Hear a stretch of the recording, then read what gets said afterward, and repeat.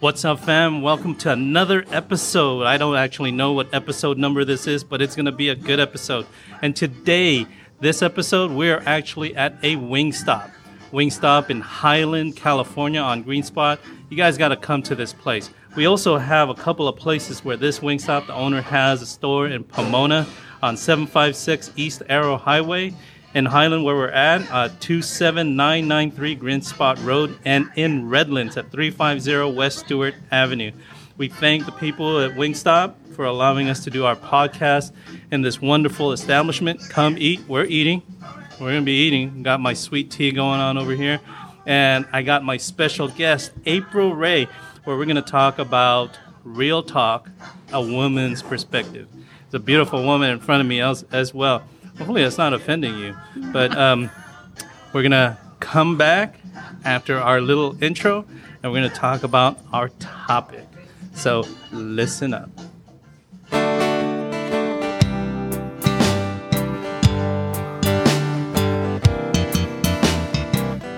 Different points of view and highs and lows. A new perspective everywhere you go. Open up your mind, drown out the noise, and see if this connected.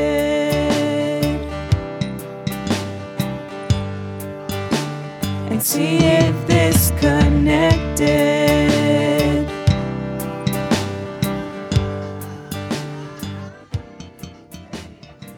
Well, there we go. Welcome back, fam, to This Connected. I'm Catholic.Dad, or Arnell. People call me Catholic.Dad. And as usual, our podcast is about different situations, point of views, about faith, life, and whatever comes along the way. As we always say, it's not necessarily here to have this podcast so that we agree, but definitely to be listened to.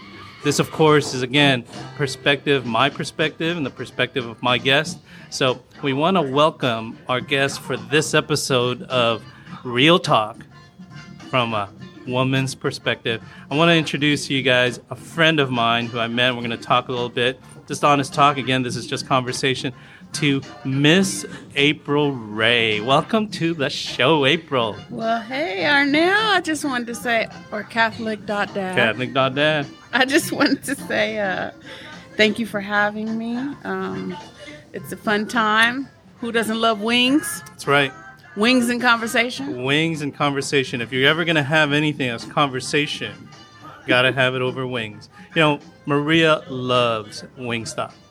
And she should have been here. But we had Wingstop on Thursday for dinner. Well, there you go. You know, got to have some of that Wingstop, some of that chicken wings. And, you know, I got to say, it's my, you know, when we ordered, you know, it's like real wings and the bones for the other kind. And you chastise me. You got to eat with bones. And I usually do. I got to confess. I usually eat with the bones. But we're doing a podcast. I didn't want to get all the equipment all greasy with all this stuff. So I did not get the chicken wings with the bones. So. Says the vegetarian. Says the vegetarian. You know, it's like, I almost did not have to have this podcast because you told me. It's like, oh, no, I don't eat meat, honey. And I'm like... But Wingstop does have some banging voodoo fries. Yeah, so she's going to have the voodoo fries, and she's going to have the veggies. Yes. With extra ranch dressing. And I'm representing that Wingstop for my hubby who loves wings, and he's the one that schooled me on those bones. And we do share a love for wings, and we also do share a love for Mr. Kenny Ray. I got to get some more Kenny Ray, and I'm so sad that he's not here. So we're going to have that second episode where it's Kenny Ray with you. Yes, and Kenny Ray is definitely sorry that he couldn't make it. He did have to work. You know, you got to bring that bread home.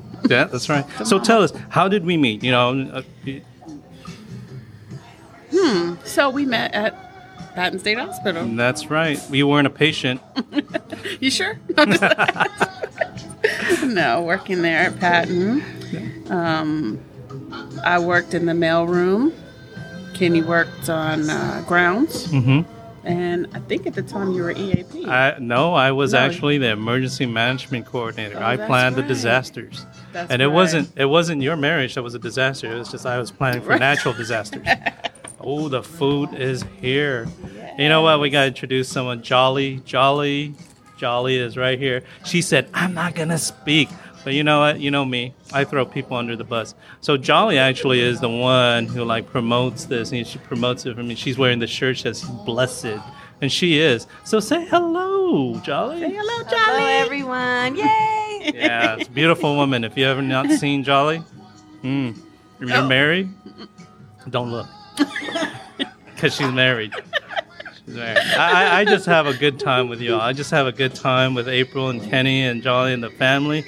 I gotta also mention one thing: their mom. I love that mom, and even the husband. You know, happy birthday, belated happy birthday, Dad. But Brenda Ray, if you need to have your taxes done, she's the BJ girl. Ray, you gotta go check her out. I don't even think she has any more space to do your taxes. But if you guys need your taxes done, go to BJ Ray Taxes. Yes. She's amazing. But anyways. We met. Remember Urban Fire? Yes. Yeah, that was one thing. That was my first ever half marathon. Oh my gosh. Remember when I was skinny? Oh my gosh. I was going to mention it, but I didn't know if you were sensitive. I'm sensitive to the fact that I got fat. You're not fat. Yeah, I'm fluffy. No, you just got a playground. Yeah, it's like the youth at the church. The guys call me Big A. Well, I was like, is that because I got a big heart? One kid says, no, because you got fat. You're big.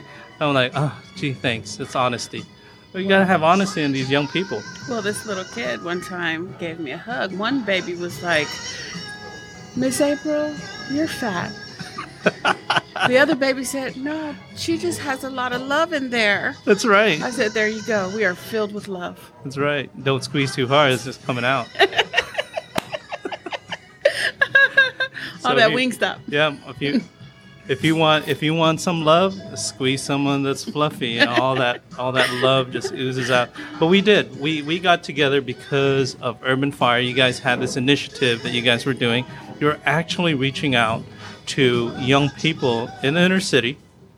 You were reaching out to people based on your personal life experiences and sharing with them your life experiences so that they did not have to go through and live what you went through. And I thought, well, that was amazing. And I remember, I was looking at just running the Long Beach Marathon just to run it. And one of the things that got me was, well, if I'm going to run a marathon, then it should have a purpose for it. And you guys gave me that purpose to run so that you guys can do your mission. Because you guys had that mission. I remember that was the very first marathon shirt that you guys made for me. It was a bright yellow, neon yellow shirt that had a man running, and it said Urban Fire. Yeah, I still have that shirt. I can't fit in it, but I still have that shirt. Hanging up. Yeah, it's hung up. Still says Urban Fire, and one day I'm gonna fit in that shirt again. I weighed 160 pounds of that shirt. Wow. It was a medium. Wow. Yeah. I don't even remember the size, but I know you were tiny. Yeah. You were so medium. small, you were unrecognizable. Yeah, they thought I had cancer. Especially with the bald head, too. Yeah. Because what happened is we knew you before you went on the weight loss journey. Yeah. But I do have to say, everybody in your office took that weight loss journey with you and lost considerate amounts of weight. We lost, I think, almost 275 pounds together. And so I just want to say that the weight loss itself already had purpose and inspired others. So you were destined to take that further into purpose. Oh, well, thank you very much. So, are you still doing that mission with regards to talking with young people? Okay, so we started Urban Fire in 2007. And our hearts were, mainly to go into the high schools. We sat down and talked about, me and my husband, and talked about the importance of getting not just a motivational speaking as we did, but transformational speaking, to where we don't just come and give a message and leave you hanging, but we actually hold your hand and walk you through that. I think that some of the things that we went through in life, if we would have had a mentor or someone, a role model that we could actually, and I even struggle to say role model, just someone to live life appropriately in front of us so that we can learn. Because I think that all the talking is just a bunch of noise. And I believe that why this podcast is so important, this connected, because yes, young people and adults are disconnected from each other, and there has to be some type of relatability, which is why it's important for someone to pattern life in front of you so you can see it. People are tired of being told, show me. Right. That's right. I love what you said. What you do is not motivational speaking, because I see that a lot. I see that a lot in my church. I see that a lot in the community. There's so many people out there giving motivational talks. Motivating you to do what? Motivating you to get up and buy their CD. Motivating you to buy their book. Motivating you to attend their next seminar. Motivating you to do what? But you said something that just resonated with me. You don't do motivational speaking. Transformational speaking. And I think in a time that we're having right now, where everybody is yelling and everybody is protesting and everybody wants something, they want is what you just said, and hit the nail on the head: transformation. What you do is transformational speaking, because you just don't give the talk. Then what you just said when we used to talk is, then you walk the walk with them. And I think that's more of that. Tell us a little bit more about the things that you've done in the past with regards to transformational speaking with Urban Fire, and then what you're pursuing now. Okay, so in the past, we've reached over 11,000 kids. This is just without a network, without social media. This is just two people who God gave a purpose to love these kids to life and youth to life, one person at a time. It's not always about doing the big show. It's about what you do behind the scenes that lasts. Mm-hmm. And so we've been in almost every school in San Bernardino School District. What we would do is we have a monthly session that we'll call it a session for each school. We'd set up either via the classroom, where a teacher is giving their classroom up for us to take over, or in an assembly type setting. And we would hold these sessions once a month for the entire school year, with the purpose of, it starts out with overcoming brokenness, which is a way to identify and just own some of our hurt in the past. Because I think a lot of times we're not successful in life because we're carrying all this pain and we don't have anybody to express it to or to relate with us. So what we do is we carry it and we carry it. So carrying all that weight and trying to be academically sound is too hard. So we kind of give that support to say, yes, life sucks. We have been through this. Let's not do, necessarily self-medicating. Let's go ahead and deal with these issues and let's acknowledge them. Let's take ownership of them. Let's get to the root of the problem. Let's help heal it and move forward so we can be greater leaders.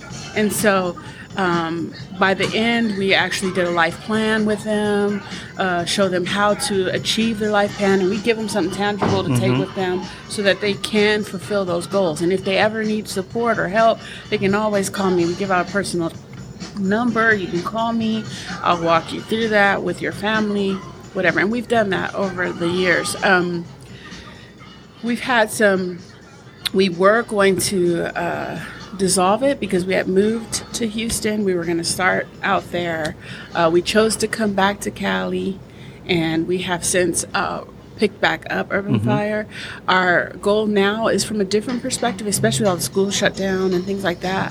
What we do is we're actually launching a campaign called Ignite Love. And in a time of, unrest, I believe it's not the time for us in the faith-based world to shy and tuck tail in the corner and be afraid with them, because the Word of God says, God, I'm not giving you a spirit of fear, but power, love, and a sound mind. So if we tuck tail with everybody, then we don't give God an opportunity to shine through us. And God is love. So we have to first trust Him, receive His love, and then pour it out on His people. And I think what a great time to do that now with all of the darkness, unjust that's happening in this world today. It's to bring light. So tell me, what got you started in even starting Urban Fire? What got you to say, you know what, Kenny, we got to do this? Because I remember you and Kenny, you would go to Seacombe Park. And if you guys have ever been in San Bernardino, you know anything about San Bernardino, it's the last place you probably want to be. hanging out with your wife and your little babies to go to Seacombe Park to do what you guys did, which was minister to those people who are not being ministered to. And I remember you and Kenny, I wish he was here because he would play his music. You know, and tell us a little bit about that, your ministry at Seacombe Park. Okay, so we would do these things called Rock the Hood. And that's just like a impromptu concert in the city. And we would just play music, face paint, bring poetry, whatever it is that, you know, we felt God prompting us to do in the moment. And we just love on the people. I mean, it doesn't matter where you're from, what kind of life you live, because I believe even homeless people, we're only one thought away from being homeless. Yep. So I feel like we're even disconnected from them. Yeah. And God's desire is to connect all people to flow under Him. And so we can't do that if we're afraid to touch Him and reach Him. Yeah, and you actually reached out. You guys went to them. And, you know, Kenny invited me one day, and I'm like, ooh, this is like gang members driving by giving you the dead eye, and homeless people touching on you, and I remember asking him, aren't you afraid something's gonna happen? And you know, Kenny raised big old smile. Nothing's gonna happen. He has such trust in the Lord, in the mission that he was given. And I always admire that.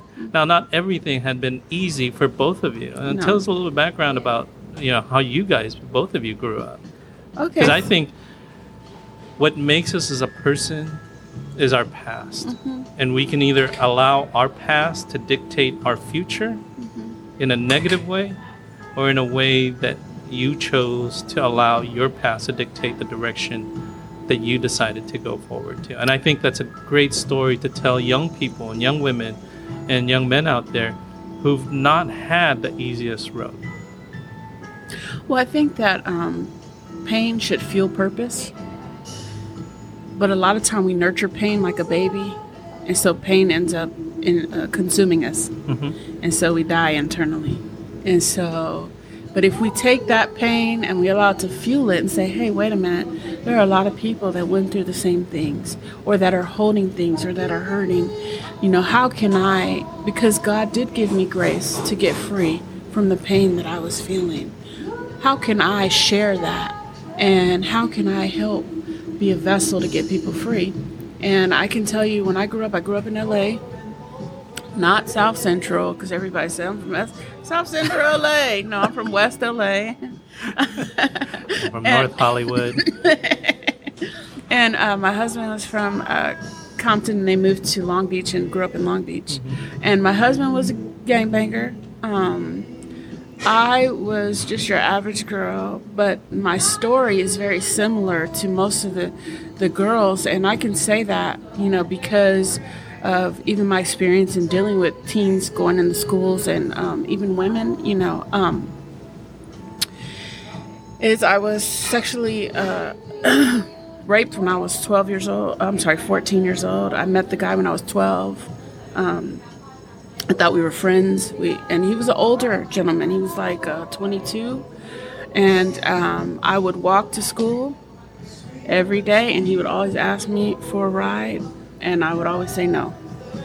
But it would take me an hour and a half to walk to school every day. And many of you know that eventually, and people have heard this testimony before, eventually you get tired of walking. And I would walk by myself because I didn't have a lot of friends. And so I got in the car one day. I thought, man, if he's going to follow me every day, it can't be too bad. And for a while he wasn't, until he was bad. And after 2 years, you know, I can recall going to his house to play video games, and I seen this look in his eye, and he raped me. And no, he did not rape me like he wanted to throw me in the back of a trash can, because I think that's what was my misconception. When I was a little kid, I did not realize what rape was. I didn't realize that there was such a thing called date rape. I didn't know all of that. All I was instructed was that rape was when someone abducts you, throws you in the alley, you know. And so I didn't know what happened to me. I knew I didn't like it. I knew I was uncomfortable. I knew I said no, and he didn't listen to me, and I felt completely violated. But I didn't know even how to express what happened to me. So I held it quiet. 5 months later, things were happening in my body, and I told my mom what's going on, and my mom knew. But my mom, not knowing, and from the generation she came out of, she said, "What do you want to do?" And we never said rape. That's never came up.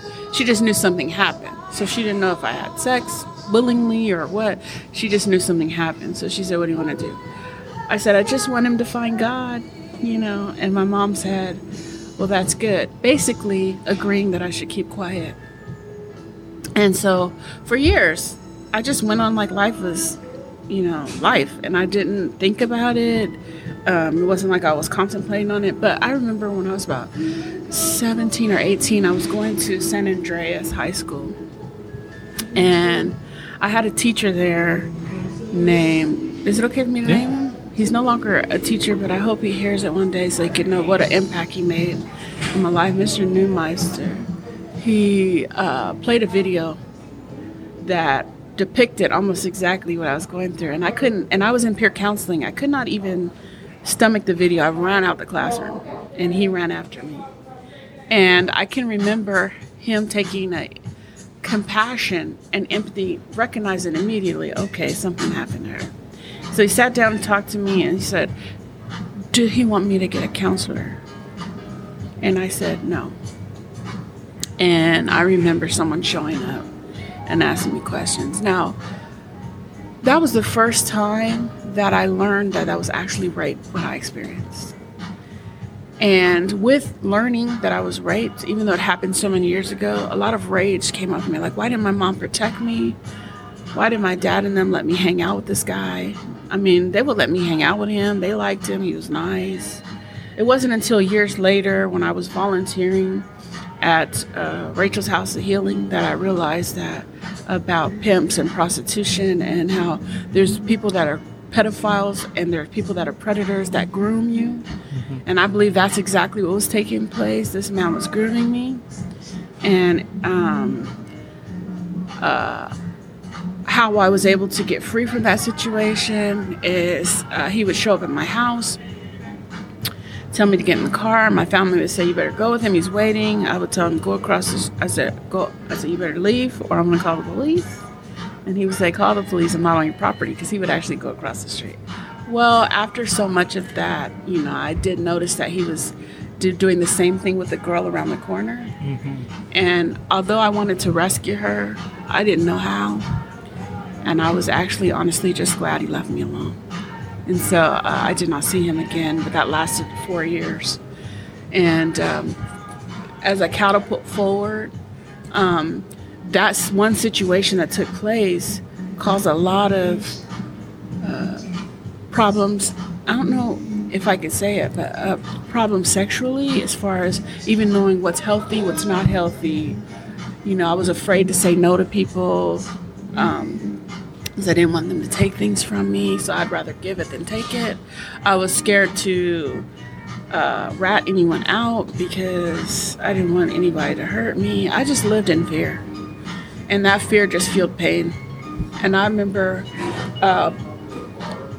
before I met my husband, I went through a lot of, obviously, tumultuous relationships because I'm already not healthy. And the person, of course, when a person is broken, usually you go for broken people. So 2 broken people in a relationship does not make a whole. It just makes a lot of mess. And so I remember, because I always loved God, I remember asking him, I know there's something more to this than just going to church and then living life and messing up life and then going to church. And I remember, it wasn't audible, but in my heart, it's like I heard God saying, like, "You don't trust me." And I'm like, "Yes, I do."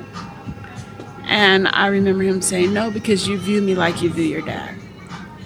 So it made me think, like, do I? And I think about my dad for a minute. My dad did the best he could. What he had, I have no animosity. I love my dad. My dad, went through some things and,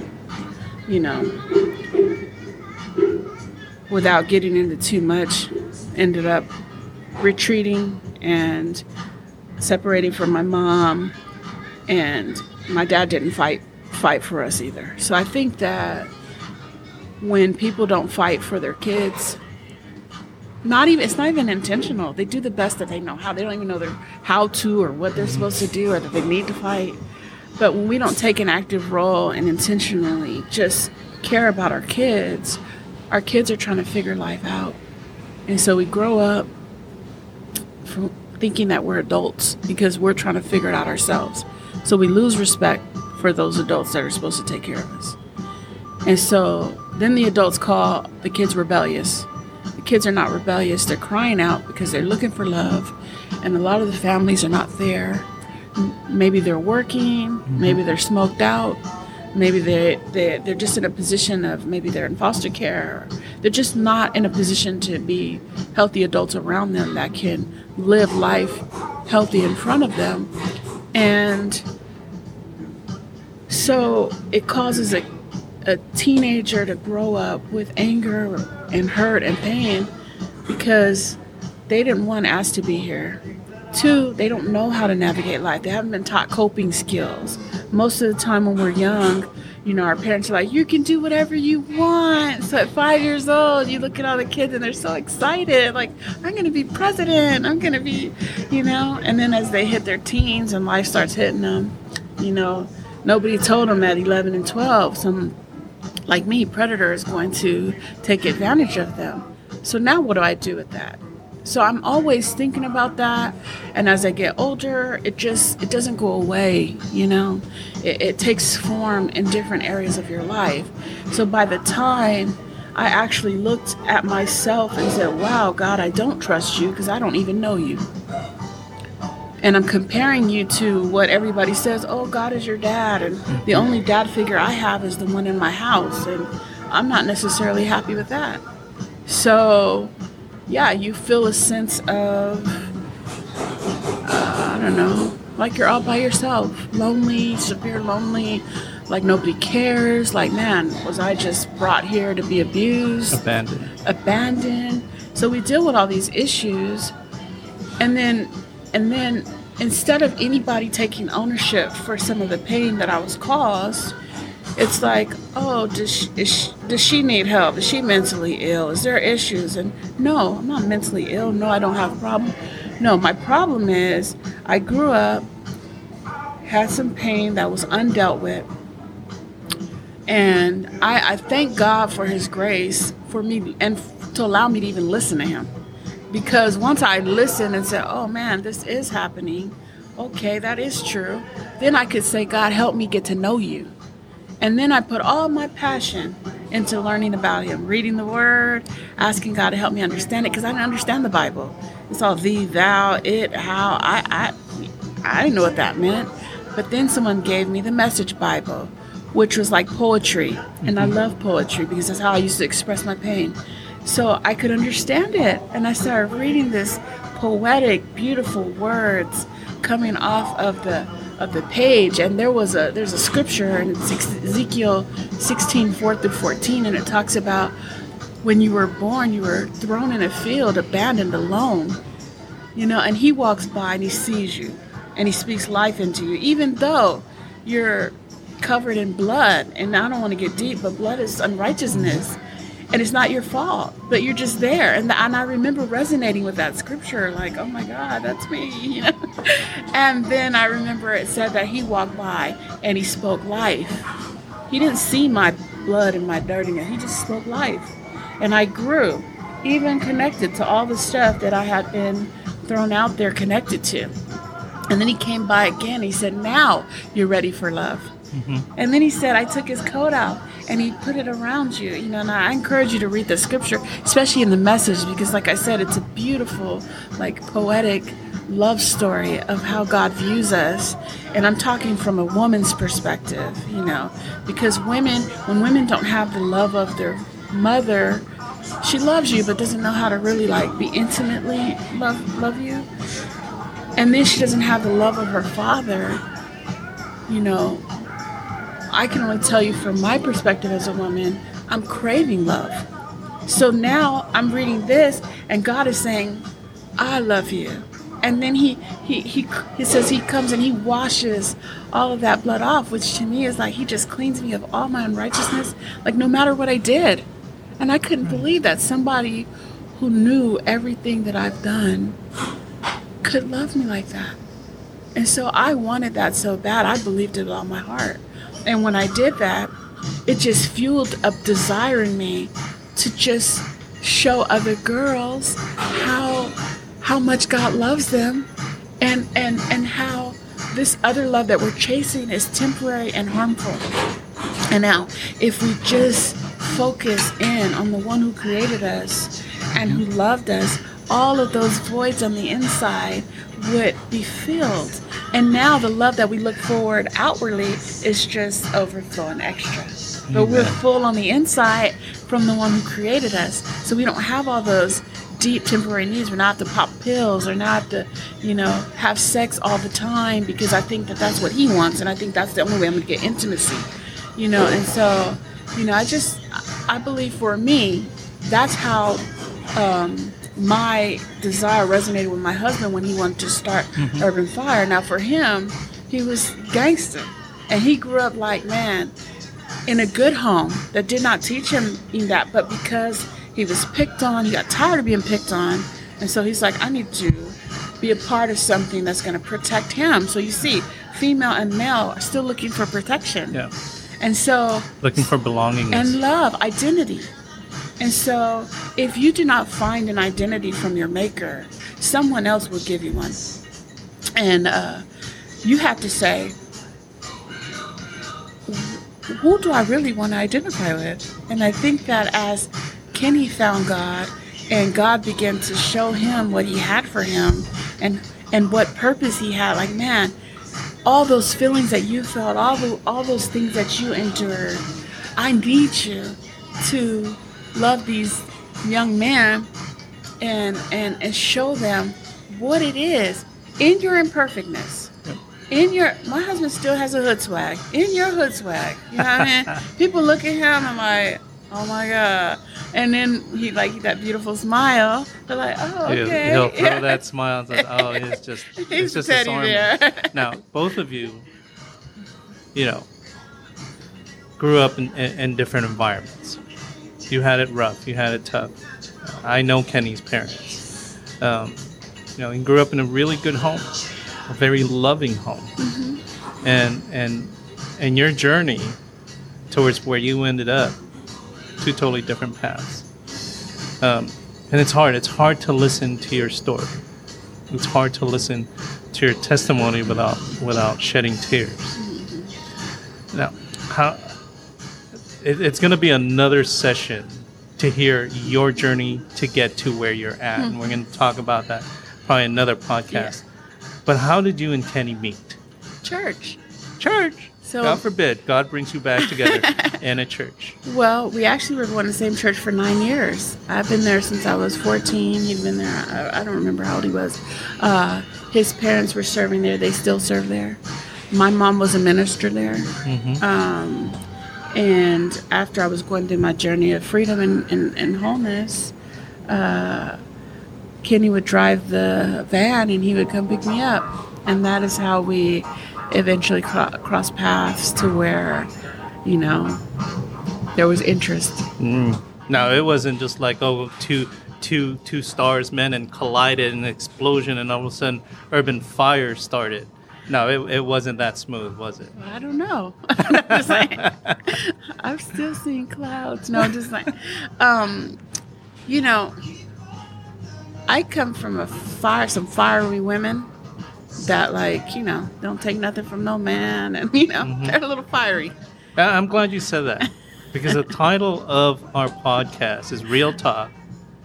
From who? From a woman's perspective. From a woman's perspective.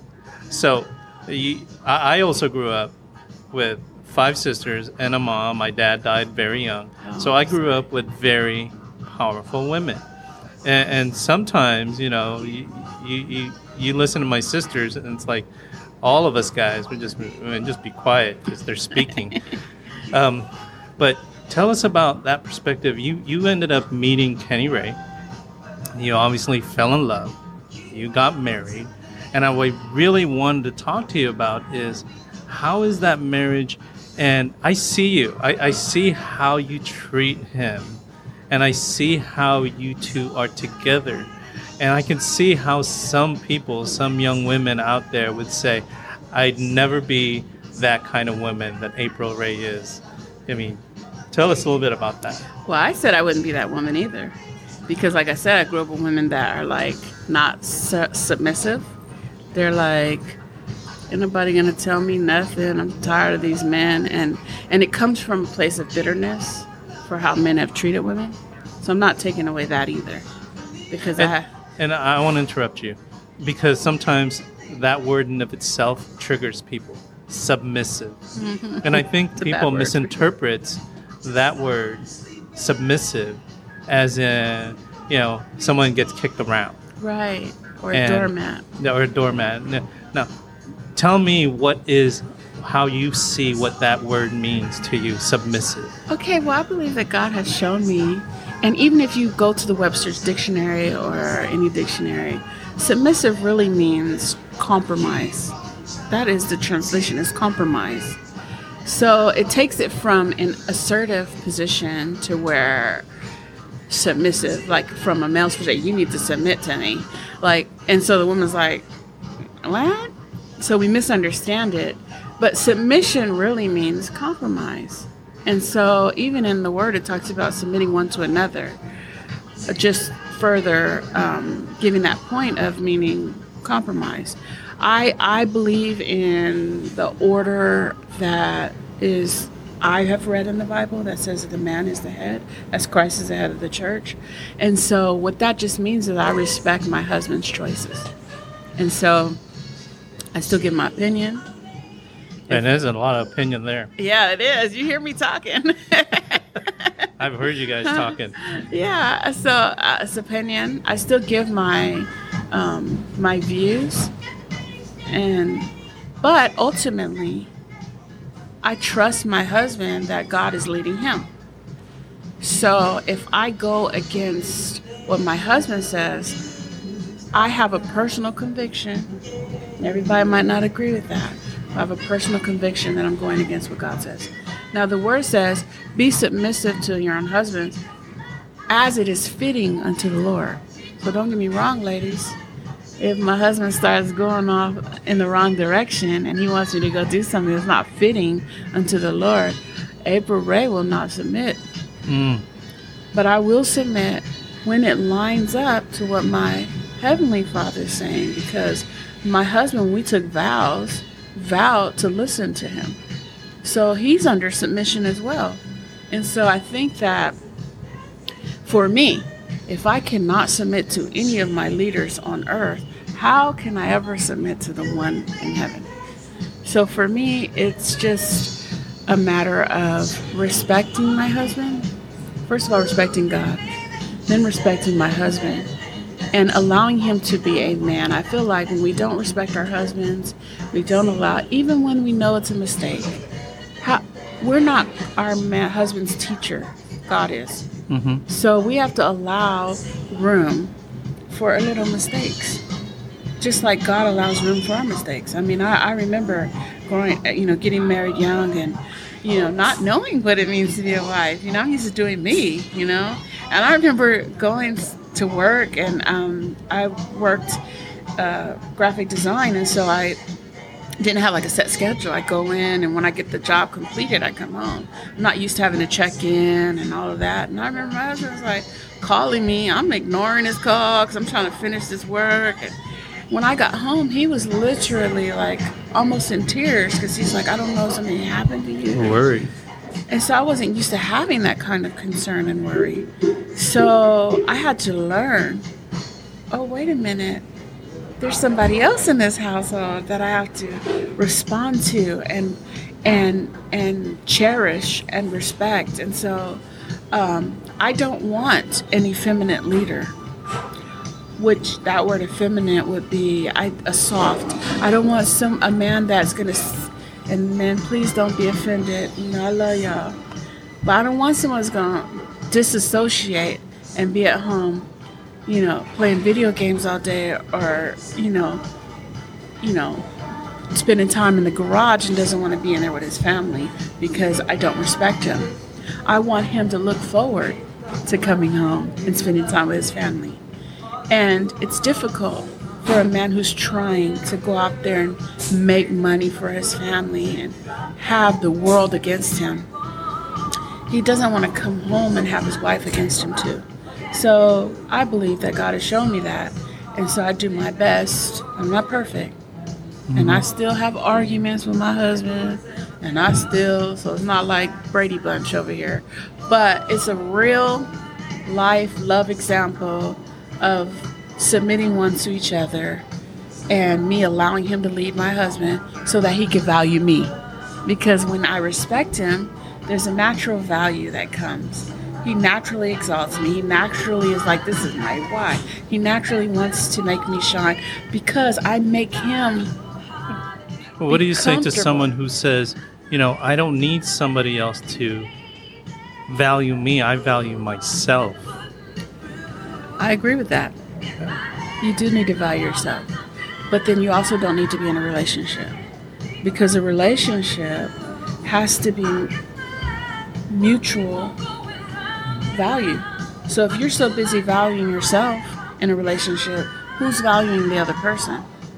So in my opinion, my job is to, yes, I value myself, yes, but a lot of my time is valuing the people in my home, my husband, my kids, and as I value them, they naturally value me. Yeah. And so it becomes this beautiful marriage. Amen. Now, you mentioned something that just came out, it stuck out. You said, you do this allowing the husband to be a man. To be a man. Now, what does that mean? Where does that come from?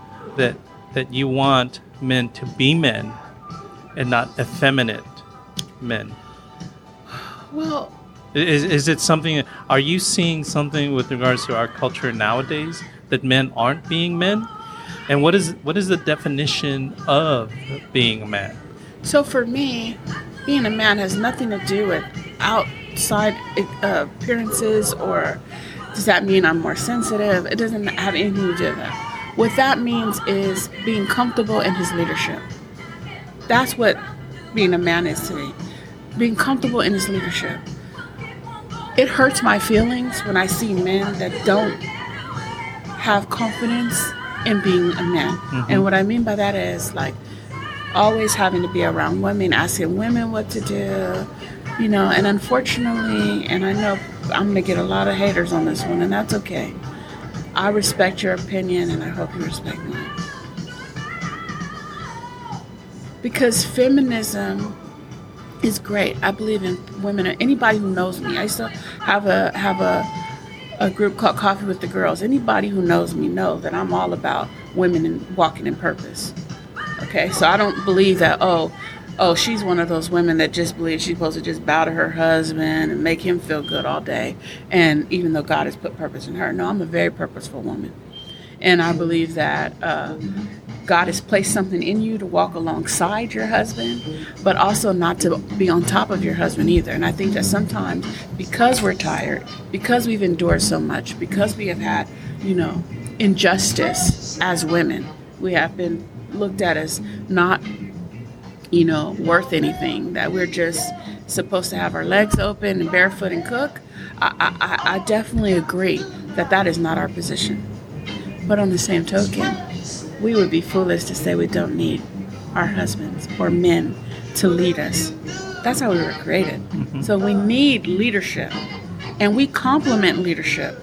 So when my husband says, April, let's do this, what do you think about this?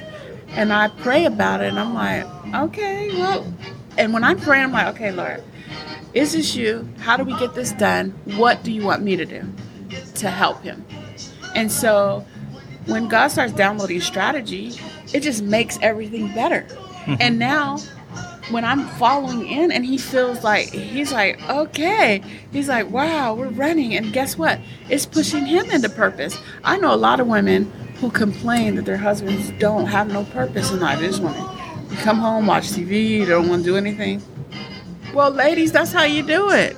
Ask him his dreams, his goals. What were things that he liked when he was younger? So you could stir that up and help push him into purpose, because he's going to take you into purpose.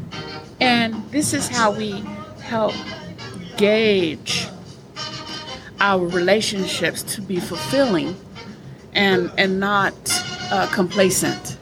I think it's a movie called My Big Fat Greek Wedding. Oh, yeah. And there's a part in there, me and my husband tease a lot. You know, he goes, I'm the head. And the wife goes, I'm the neck that turns the head. Well, that's true, ladies. We don't do that through manipulation. We do that through walking in who we are as women naturally. But we can't do that when we're so broken and hurt. If we're bitter, that bitterness is going to spill over even into our kids. So we have to be honest with ourselves. Am I bitter with life? Is there some jacked up things that have happened, and how can I get through that so that I can be a better spouse, a better mommy, a better wife, a better business owner, a better teacher, you know? And I think that that's crucial is, like I said, I don't want it to be about like, oh, she thinks I'm not a man, because even sexual preference, I'm not talking about that. I'm just talking about confidence in your leadership. It's complementary unity right there. Yes. My mom has always said that behind every successful man is a strong woman. Come on. Now, there's, I'm Filipino, and there's a Filipino thing that kind of visual thing. My mom has always explained to us that a house has 4 walls and pillars, doors, windows, everything inside. That's the woman. That's the mother. Mm-hmm. And I used to ask her, well, where's the father? He's the roof. He provides protection. That's good. And says, but a roof can't be a roof without everything else. Come and on. a house can't be a house with the walls, the windows, and everything without a roof. That's good. You can survive with just that, but you're always going to get wet. It's always going to be hot in there. Come on. Things like that. So my mom has always tried to make it a visual. My mom wasn't an educated woman, and we seem to look at that as a success of a woman is education, and that's great. I always encourage my daughters. I have 2 daughters to attain that education. Education is the key out of poverty. But that doesn't take away what God calls you Come on. to be, to love, to serve. So I am like looking at these wings from Wingstop. Just looking at You me. better dig in. Yeah, I'm going to dig in pretty soon. But right now, as we segue, and I talk about Wingstop again because I'm looking at these wings and you haven't eaten a fry. But with the situation that we find ourselves in now, with the protest and the killing of George Floyd, he is a father. He's a husband. We're not judging what kind of father he was, what kind of husband he was, but he was a father, he was a husband. You have a husband who works 3 jobs to provide for you. And you shared, you worry that can happen. Kenny still has his swag when he walks, and when someone speaks to him, he has that swag, and people prejudge. What is your take with regards to the protest, with regards to George Floyd, with regards to how people are behaving, how people are reacting?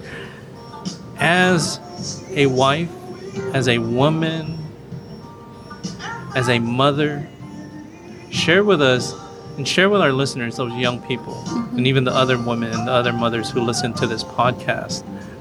What's your take with regards to what's going on in our society?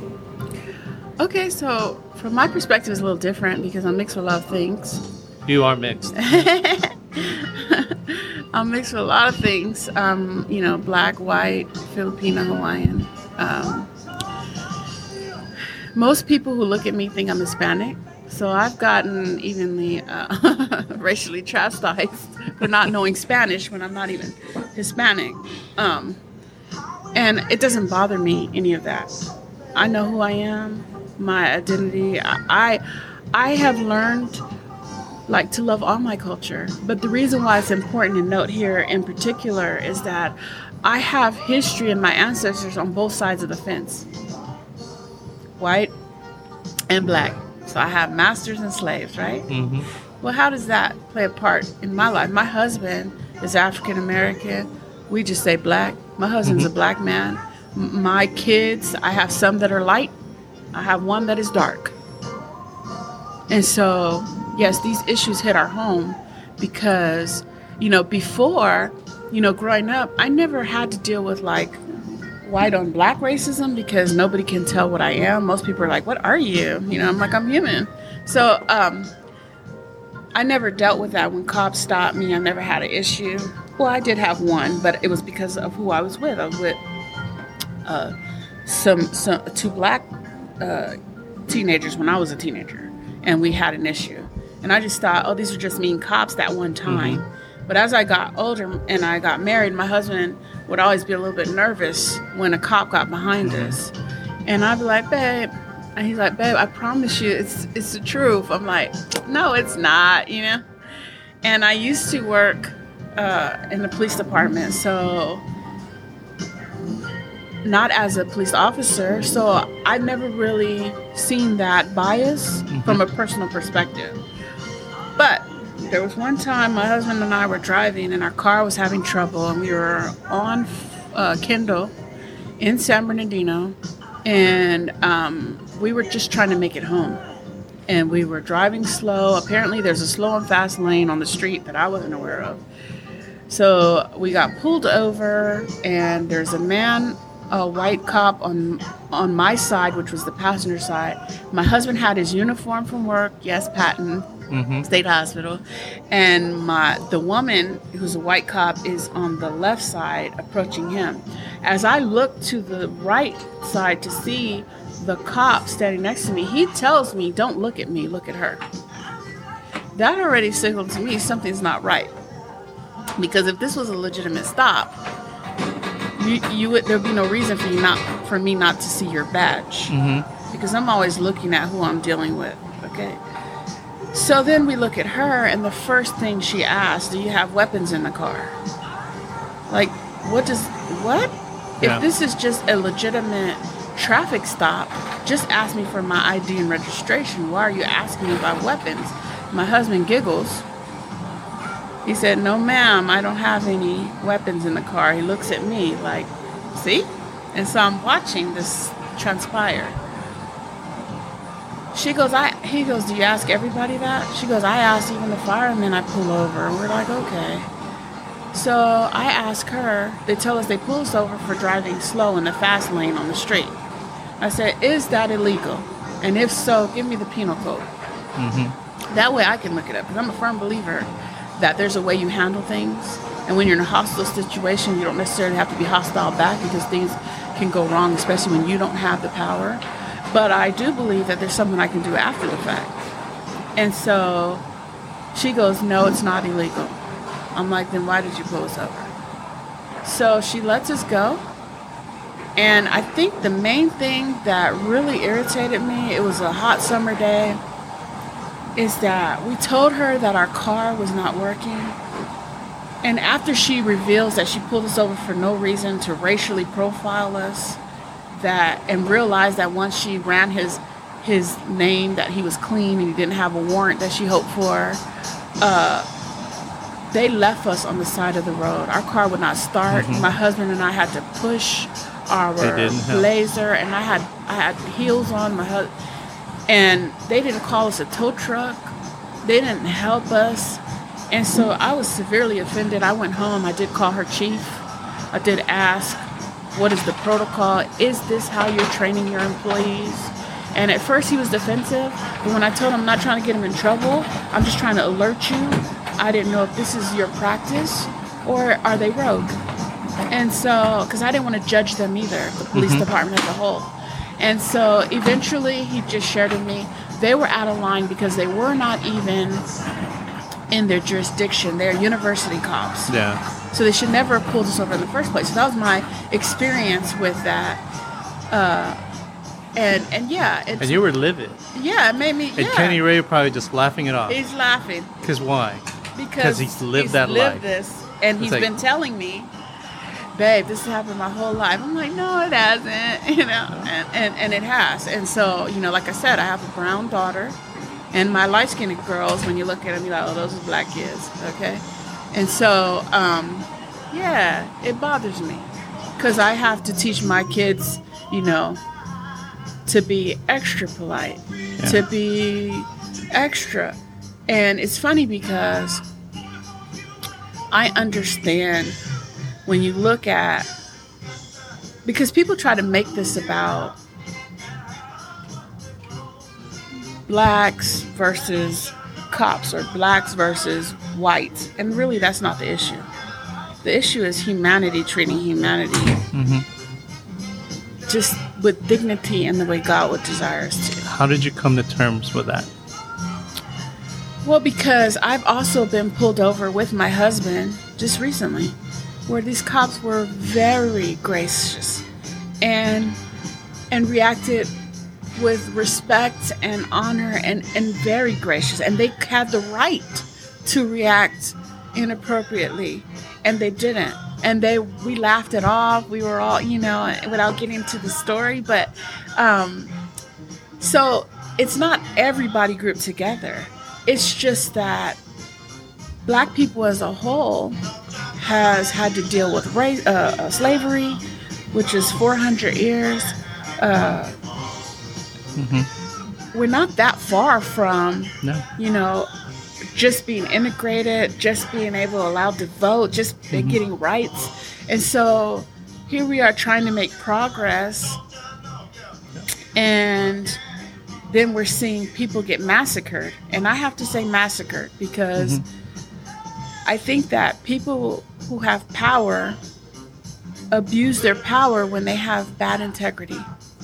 And that comes, and unfortunately, the light is shining on cops right now because nobody can turn around and say that cops have not been abusing their power. They have. And so not all cops, again, these are for the ones that have participated in things that they went home and cried about later. And I remember being pulled over as a teenager, and I was a little dancer. I had my hair cornrowed in braids, and I had baggy pants on. And I remember the cop who pulled us over was very mean, but the partner was just a scared little puppy. And I remember they were like, can you get out the car? And I remember the mean cop telling me, get out the car, sir. And I said, I told you I'm a woman. He said, you can't tell. I said, well, until you know otherwise, you address me what I asked you to. And so I remember the little cop coming, not little, I'm sorry. The partner coming to me and saying, just get out the car and he'll leave you alone. So that let me know he's been on several. He knows. But they have like a no snitch rule, just like the prison. Just like everybody else. No snitch. So your partner's doing stuff. You go home and cry about it or tell your wife about it or whatever you do, drink it away. But you're dealing with that. But you're not snitching on them because of the code. Well, this code is killing all of you guys, just like the code of the streets is killing us. And I think that when trauma is not dealt with, it festers until there's an explosion because people want freedom. Yep. However they have to get it. What would I you don't say, agree with the looting. Yeah. What would you say we need to do to move forward from here? Well, I think you're a little bit ahead of the game, connecting, understanding. People are afraid what they don't understand. Yeah. If you think about it, because racism is on the cuff of, we use the word to justify racism too. We're looking like, yeah, well, dark and light, you're dark. So no, it's not the truth of the word. Dark does not mean the color of my skin. Light does not mean the color of your skin. The darkness is the spiritual presence, the undertone. It's how we treat people. It's what we are reflecting in our everyday life. So I think that like this podcast, giving an honest conversation. I think sometimes we become Christians emotionally just to kind of pacify us and make us feel like we're doing something. We want you to be active, purposeful Christians that are full of life and not just reading the word, but living the word. And that people can see that word and want to follow because they see good coming out of you. And when you see people the same, no matter cop, no matter civilian, no matter white, black, just living, loving people, learning to understand each other's perspective. You don't have to agree, but if you understand, you can empathize. So, what can we expect from April Ray and Kenny Ray moving forward? So you can expect us, of course. We're always full of purpose, so we'll be pretty soon starting. We're going to be doing some marriage conversations. We're going to be doing some, of course. I'll probably be starting my women's Coffee with the Girls up again, I know my husband is working on something right now that he's going to put out pretty soon, so stay tuned. Hopefully we can premiere that on this podcast. But April, thank you for coming on this podcast. There is so much more connection we can have in this discussion. There's just not enough time. No, there isn't. And the reason why I invited you on is because you have something to say. Everybody has something to say. But as you said earlier, you have something to say that is transformational. Not just motivational, but transformational. And hopefully the words that you said today transforms many lives of people who are listening. You know, one of the things that we strive to say with regards to this podcast is people need to listen. People need to listen. And it's not about just yelling. No. It's not about just voicing out your concerns, but acting on that. Yes. And what can we do now that we posted these things? Now that we've said our frustrations, our anger, what do we do now? And that is where transformation begins. That's right. The dialogue, the talking, but don't leave it at the talking. The action. That's right. See, judge, act on it. Yes. And that's where I really love what you and Kenny Ray are doing, is because after taking care of the kids, you two come together and says, how are we going to transform God's kingdom? That's right. How are we going to transform God's kingdom, not for my benefit, not for your benefit, but for the benefit of humanity? You know, that is what I love with regards to what you guys are doing. You guys are my favorite people. Those you're our favorite people, aren't you? So I want to thank you for joining us in this podcast. We're gonna have Kenny Ray soon as a part 2 with this podcast, Real Talk, Real Men from a men's perspective. Yes. And so again, thank you for joining us in this episode. For you listeners, please don't forget to rate and subscribe to This Connected on Spotify, Apple Podcasts, or any other podcast platform. If you like this podcast, email us your comments or any questions that you may have for April Ray or anything we discussed in our previous podcast to catholic.dad50@gmail.com. Or you can follow us or send us a DM on our Instagram @catholic.dad. That's me, @catholic.dad. You can also support this podcast by just sending any donations to any of the places that we support. Actually, all I ask you is if there is a youth group or a youth organization that you know of, send them some dime. Send them some cash and say, this is from This Connected, and support the young people. So we end usually this podcast by this message. For everyone who's listening out there, to please remember to live a life of holiness. We'll be praying for you. Please pray for us. And most importantly, be blessed and be third. Good night, April. Thank you for having us. Good night, Arnell.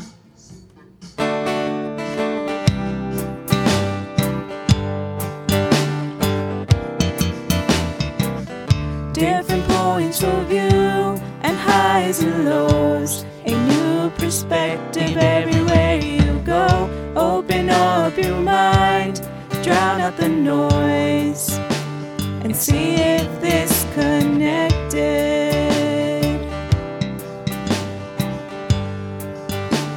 And see if this connected.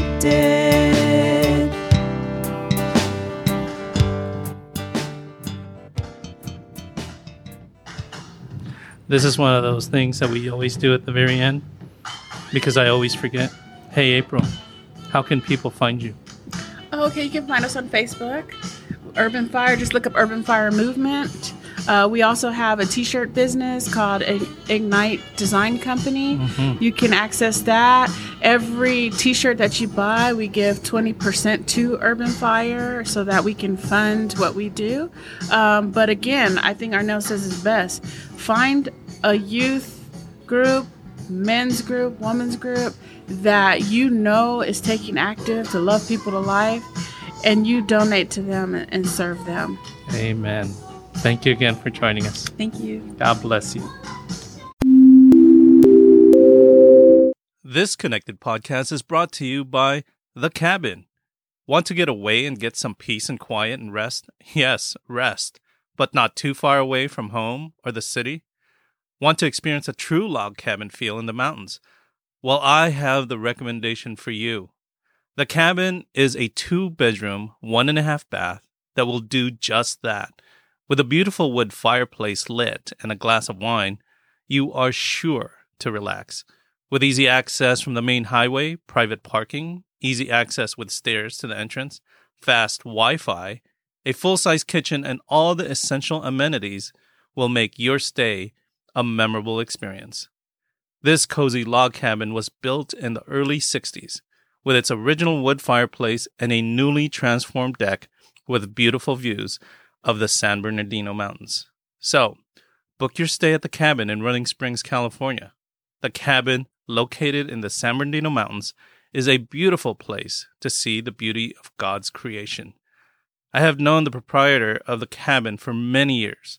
She has always supported the youth and young adult ministries of her community, as well as this podcast.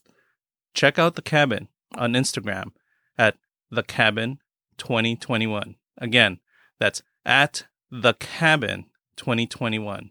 THECABIN 2021.